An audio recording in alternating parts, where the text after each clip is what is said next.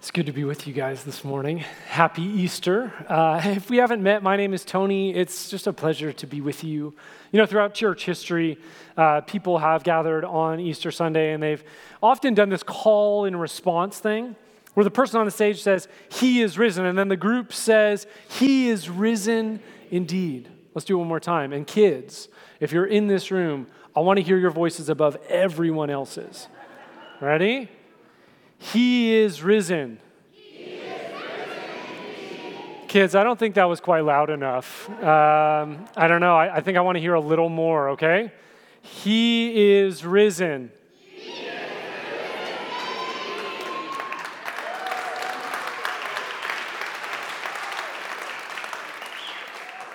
Kids, they're satisfied, but I'm definitely not. I got to hear more. Ready? 1, 2, 3, right? He is risen. Okay, that was a little better. Thank you. Thank you. The first time you got to yell in church. Yes, best Sunday ever.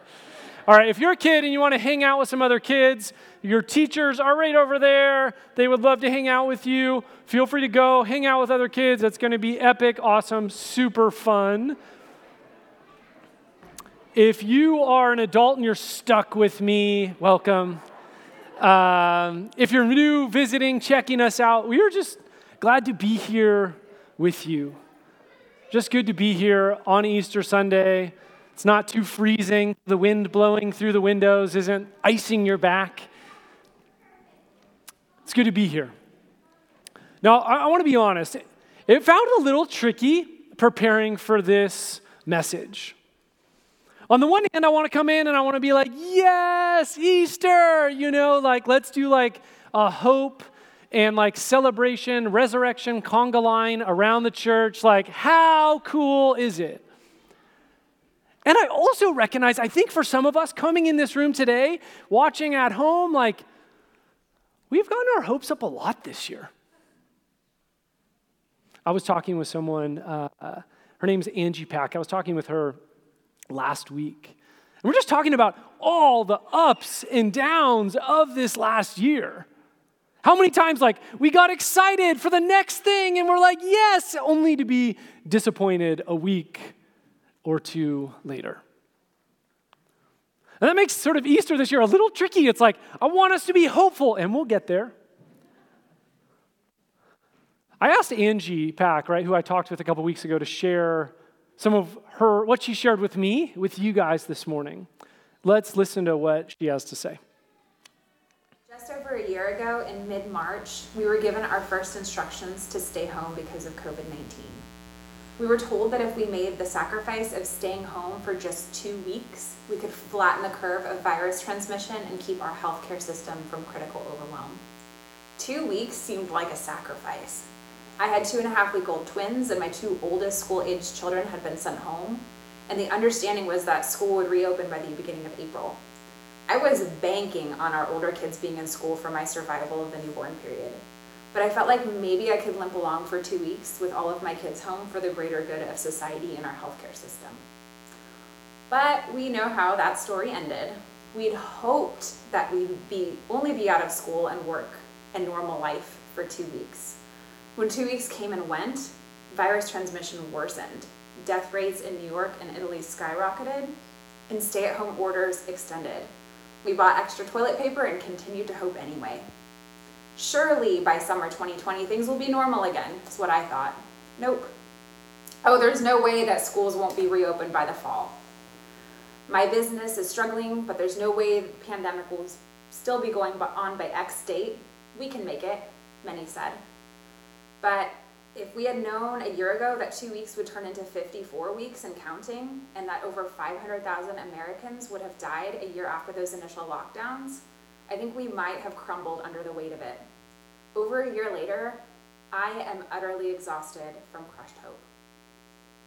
Now the vaccine rollout is well underway, and cases and deaths nationwide have plummeted.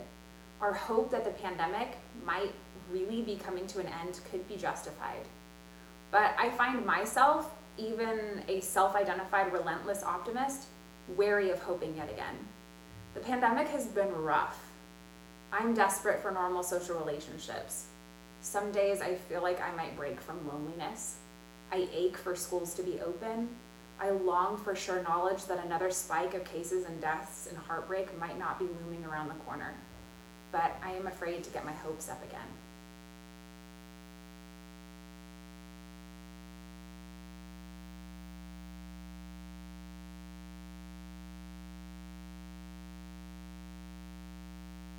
She ends with, right, I am afraid to get my hopes up yet again.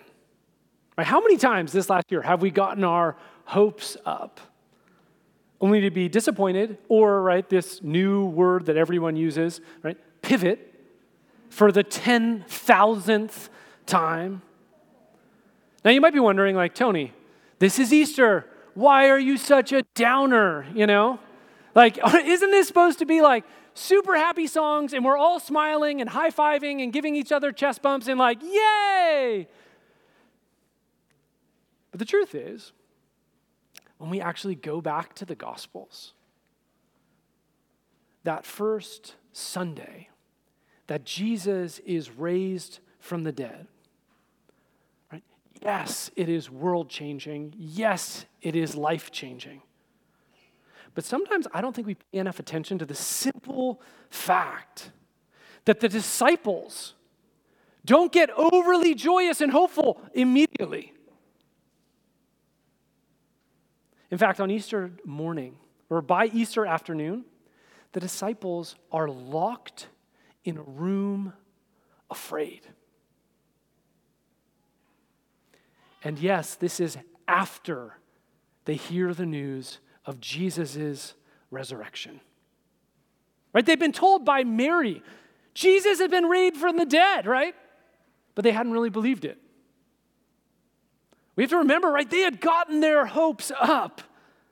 They had thought Jesus was going to change the world as he was changing their lives. They were so excited, so full of hope, and then out of nowhere, within 24 hours, he is arrested, tortured, crucified, and their hopes die with him. On Easter Sunday, having already received the Easter declaration of Jesus' resurrection, they still remain locked in a room, terrified. This is how John sets the scene on that first Sunday. The disciples were together with the doors locked for fear of the Jewish leaders. This is Easter. The disciples are afraid. Right? They're not buoyed by uplifting Easter songs. And I think the truth is, after our last year, many of us get it, right? Who hasn't this last year been trapped or felt trapped indoors with a sense of fear, anxiety, or frustration? A few weeks ago, someone's like, Tony, guess what? A few days after Easter, we're going to be in the orange. And I'm like, I'll believe it when I see it. I am not getting my hopes up again. Now, the most amazing thing about Easter Sunday is that Jesus is raised from the grave by the power of God. Amen, hallelujah, yes. The second most amazing thing is how Jesus interacts with terrified disciples in the upper room after he's been raised from the grave. This is how John tells the story. Verse 19, chapter 20. When the disciples were together with the doors locked for fear of the Jewish leaders, Jesus came and he stood among them. He said, "Peace be with you." And as he said this, he showed them his hands and his side. The disciples are overjoyed by what they saw. This is Easter afternoon. Right? In their moment of fear, the risen Jesus shows up. Now, in the first century, to say peace be with you or shalom, right, is a normal greeting. But in this moment, the disciples are anxious. They're afraid. They're stressed out. Notice what Jesus doesn't do. He doesn't condemn them. He doesn't judge them. He doesn't say, "What's your problem? I was raised from the grave and you can't unlock the door?" Instead, he offers them peace. He doesn't remind them of 3 days ago when Peter says, "I don't even know you," and all the other disciples abandon him. He draws near to them the peace and presence of God, and he offers it to them. And clearly, the disciples' fear is deeply connected to their doubt, right? Their lack of hope, right? This is why Jesus is like showing them his hands and his side. The disciples are clearly thinking in their heads, like, can this really be the case? Like, am I seeing something?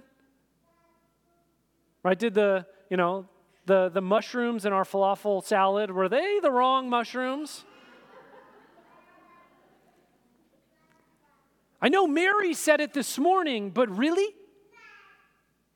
Right? Can I really get my hopes up again? I don't think I could stand another shattering disappointment. I can't stand another Good Friday happening again. Another Holy Saturday sitting upstairs depressed in despair because God is dead.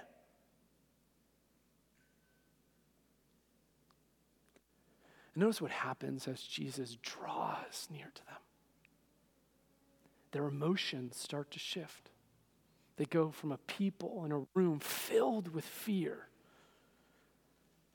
to a people that are experiencing joy. Right? They see him.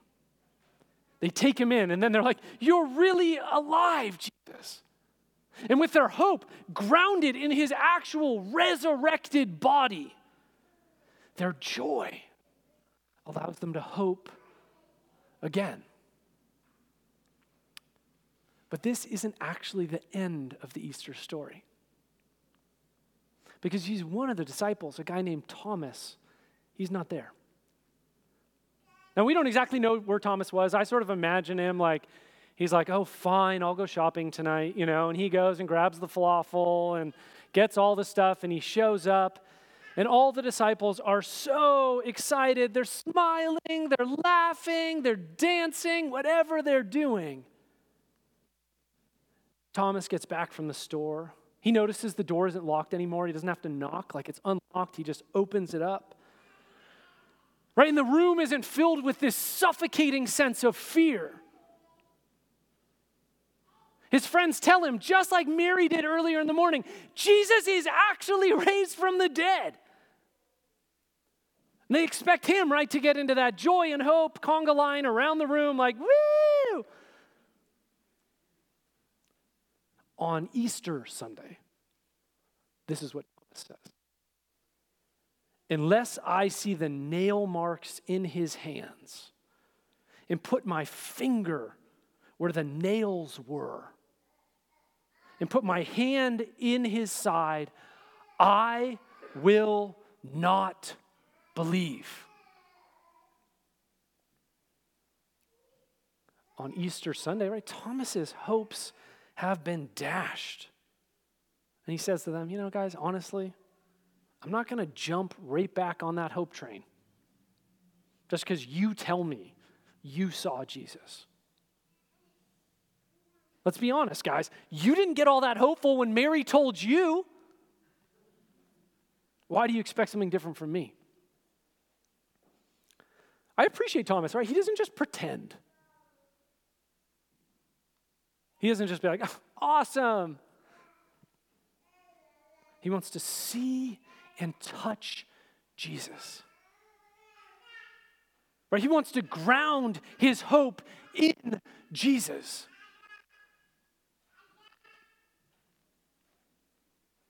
My guess is that some of us can relate to Thomas. We want to trust God in this season. We want to hope again.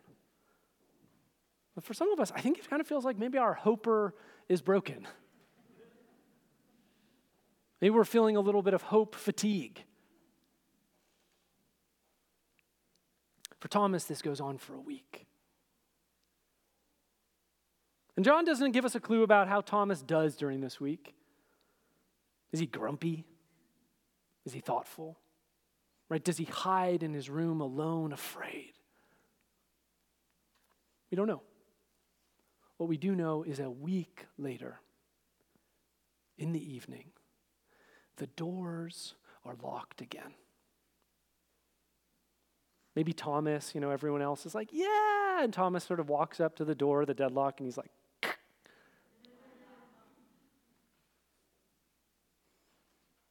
and that night, Jesus appears again.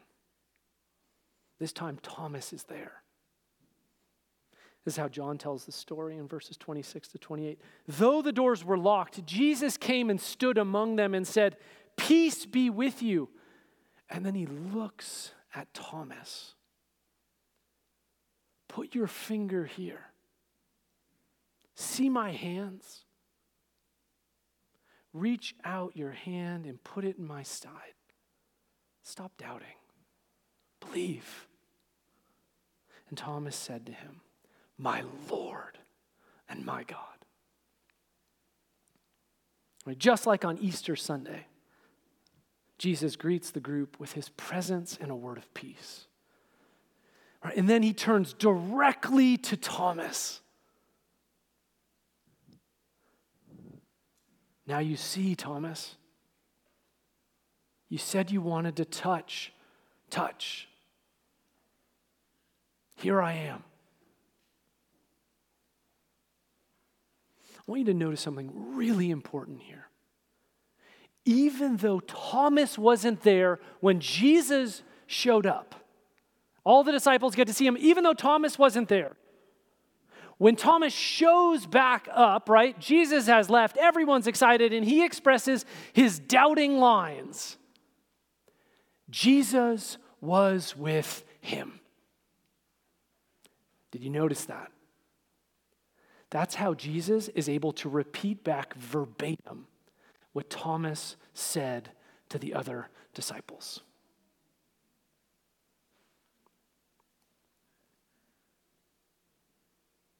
Jesus says to Thomas, "Thomas, I heard you. You said you wouldn't believe unless you touched my side. Here I am. You said you wouldn't believe unless you touched the holes in my hands. Here they are."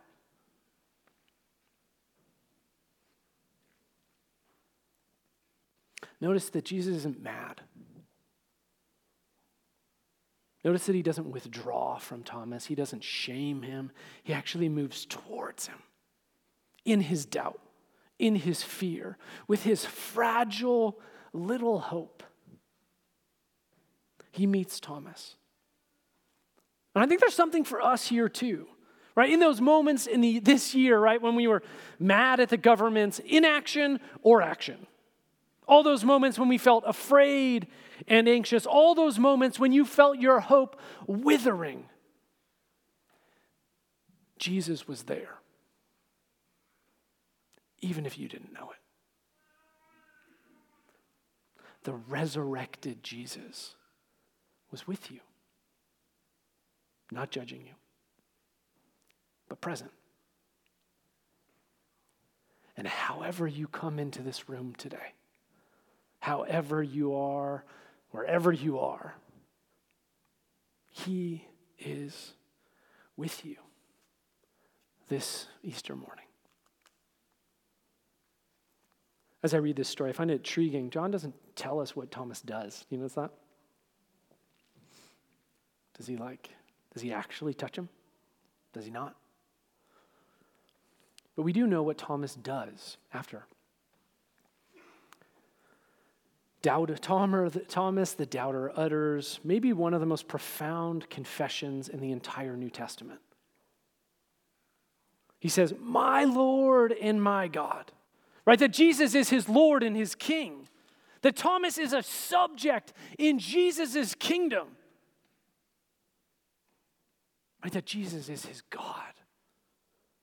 The one who deserves all worship and all praise. He's not just alive. He is Lord and God alive. And you notice it's my Lord. This isn't just an abstract theological thing that he learned in preschool. He's like, my Lord, my God. Thomas, in the midst of his doubt, in the presence of Jesus, sees Jesus for who he really is, Lord and God. In the midst of unwillingness to hope in Jesus, Jesus draws near. And through the encounter, Thomas and the other disciples embrace hope again. When I was talking to Angie Pack a few weeks ago, she said something also about Thomas. And we've recorded it and just want to play it now. When I read John 20, I identify deeply with Thomas, who wants irrefutable proof that Jesus has been risen from the dead. He doesn't want to open his broken heart to hope that his Messiah and cherished friend might not have really been crucified. It feels costly to hope when you've already hoped and those hopes have been crushed in the worst way imaginable. Prove to me that I can hope, because without it I refuse to allow myself to have my dreams dashed again. And Jesus, like he does, meets Thomas where he's at, in the middle of his pain and his stubbornness, to choose hope until he can be sure he's not going to be heartbroken again. He allows Thomas to gain certainty that his hope is founded and gives him the freedom to hope again. I just appreciate what Angie says. She says, gives him freedom to hope again, right? As I approached this Easter, if I'm honest, I felt this pressure to be hopeful. Like, Tony, kind of get your act together. Be standing on stage. Like, you better be hopeful. But the truth is, right, sometimes on Easter, I feel a bit like Thomas. And I realized this Easter, maybe that's okay. Right? Easter is not about my ability to muster up an emotional experience. Easter is not about, bunnies or candy or upbeat songs. Easter is about the power of God to bring life. Easter is about the power of God to bring hope. Beginning with a dead man in a tomb, and then leading to individual lives transformed, and then communities. You see, Easter is as much about an empty tomb as it is about the risen Jesus bringing hope into the world. Easter is not, in the end, about our ability to muster up hope. It is about God's life-giving power and presence to bring hope into our lives and to our world, even when we do not feel it. Even when we are locked in a room by ourselves, afraid. That is the Easter story. Having lived in a pandemic for the last year, I think we get the idea of how something spreads, do we not? It starts small, right? And then it goes everywhere. And honestly, the resurrection sort of functions like this too. Jesus' resurrection, though, is about spreading life and hope. Jesus is raised from the grave. And the hope of his resurrection, right? It spreads to a few women, and then a few disciples, and then Thomas, and then the news of Jesus' resurrection spreads even more. Others start to experience the life-giving hope, the life-giving power of God as they go about their daily lives. And what we see is that within decades, the followers of Jesus have experienced this life-giving power, this hope that gives buoyancy even in the most difficult times. And it spreads around the globe. And as the hope of Jesus' life and resurrection hope spreads, it points to an even bigger reality. John, who was in that upper room afraid, the one who I've been quoting from the gospel, he also writes later on, he's basically marooned on an island called Patmos. And he writes this book called Revelation, and in it he shares a vision he has. He sees this new heaven and this new earth. And Jesus is coming to earth saying, "Behold, I will make all things new." And what this means is that Jesus' resurrection is only the beginning of the new life and hope that God will bring. One day, just as God brings life to Jesus' dead body in a tomb, that first Easter, just as he brings hope to individuals on that same Easter Sunday, he will come and bring hope and life to all things, removing illness, removing evil, and removing injustice from our world forever, so that all things can enjoy the peace that Jesus speaks about on that first Easter morning. You see, Easter isn't about us stoking the fire of our hope. And we've spent a lot of time this last year, at least I have, outside stoking fires. Right? Who hasn't at some point this year in a backyard environment had someone over and you're just like playing with the fire, trying to keep it going. And if you do a bad job and it dies out, someone gets smoke in the face for like 20 minutes and then you're washing all your clothes and it's terrible, right? But the point is, Easter isn't like that. Easter is not about us stoking the fire of our hope. It's not about the disciples nurturing their hope. It's about God bringing hope to them. It's about Jesus being raised from the grave and surprising all the fearful and full of doubt disciples like us. But this is the thing. I think over the last year, as I've been thinking about it at least, I think it's really tempting to actually hang a lot of our hope on all kinds of things other than Jesus, other than the hoping presence of God. We've turned to the media to give us hope.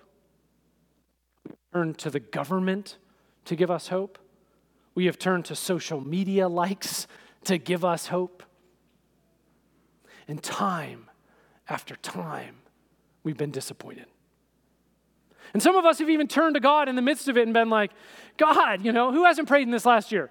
God, end this pandemic, bring unity, healing, and justice to our nation. And yet, we say to God, are you listening? And yet Easter, I think, speaks into this very reality. Right? The disciples had all kinds of hopes that were shattered on Good Friday. And while this is obviously hard for them, it's also true that their shattered hopes set the stage for Easter morning. That while the disciples thought God was dead, God rose from the grave. That the disciples' expectations and prayers were not, in fact, in line with the purposes of God. Is God listening? Yes. That is why God takes on human form in the person of Jesus and dies on a cross for the world. Is God listening? Yeah. When Thomas expresses his doubts, fears, and hopelessness, the risen Jesus is with him, hearing every word. I love Angie in this video and what Just her honesty in this. Let's take a look.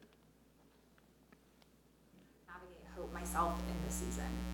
As I reflected on my own battle to choose or not choose hope, I realized that I'd made the mistake of pinning hope on the wrong thing. I thought that hope rests on lowering cases and death rates and increased vaccination numbers. Hope is the red tier, and then the orange tier, and then the yellow tier. But hope has actually been mine all along. And like Jesus with Thomas, we are given hope that is certain. It's not dependent on case numbers or vaccines or tier systems or the government. Hope is in Jesus' strength to get us through any circumstance. Hope is the sure knowledge that whatever happens to our businesses, our children's educations, our health, or our economy, that our eternal future in Jesus' kingdom is permanently and forever secure, that he is with us, drawing near to us, even in our fears and doubts. What I appreciate about Angie's honesty there is like, who hasn't in this last year hung our hope on something other than Jesus? Who hasn't experienced that disappointment?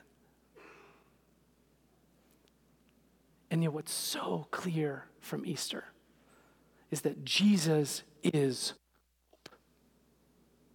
And that when we're with him, right, the surprising hope of God surfaces, turning our fear into joy, our doubt into hope. Applied this Easter morning, I think it means two things. First, I think it means this: no matter how fragile or robust your hope is this morning, Jesus wants to be with you wherever you are.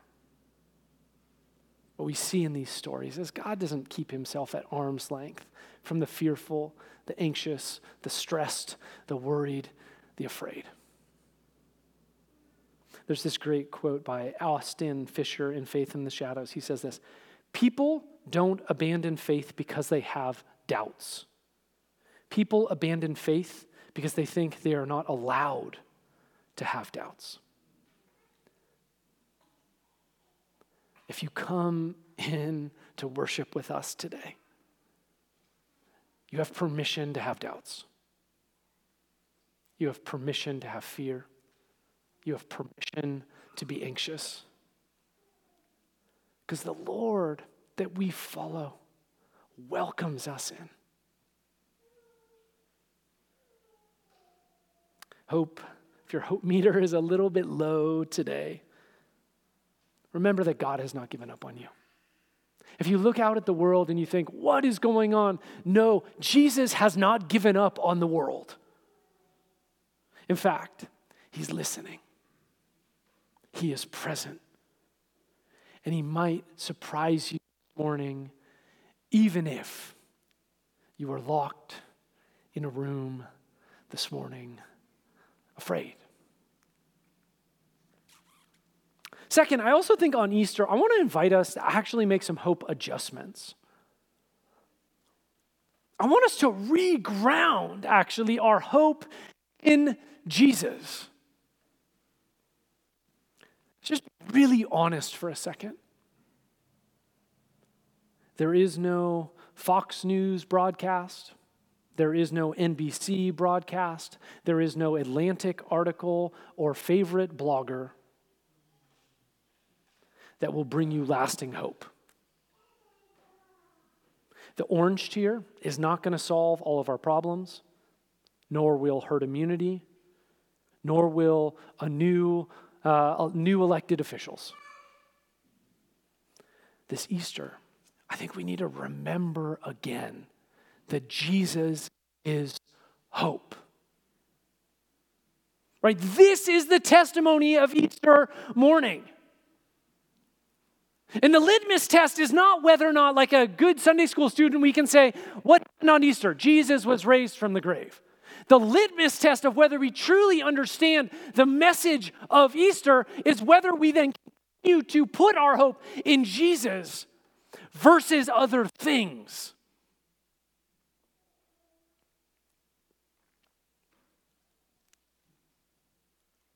We remember today, as we celebrate Easter, that Jesus is the hope of the world.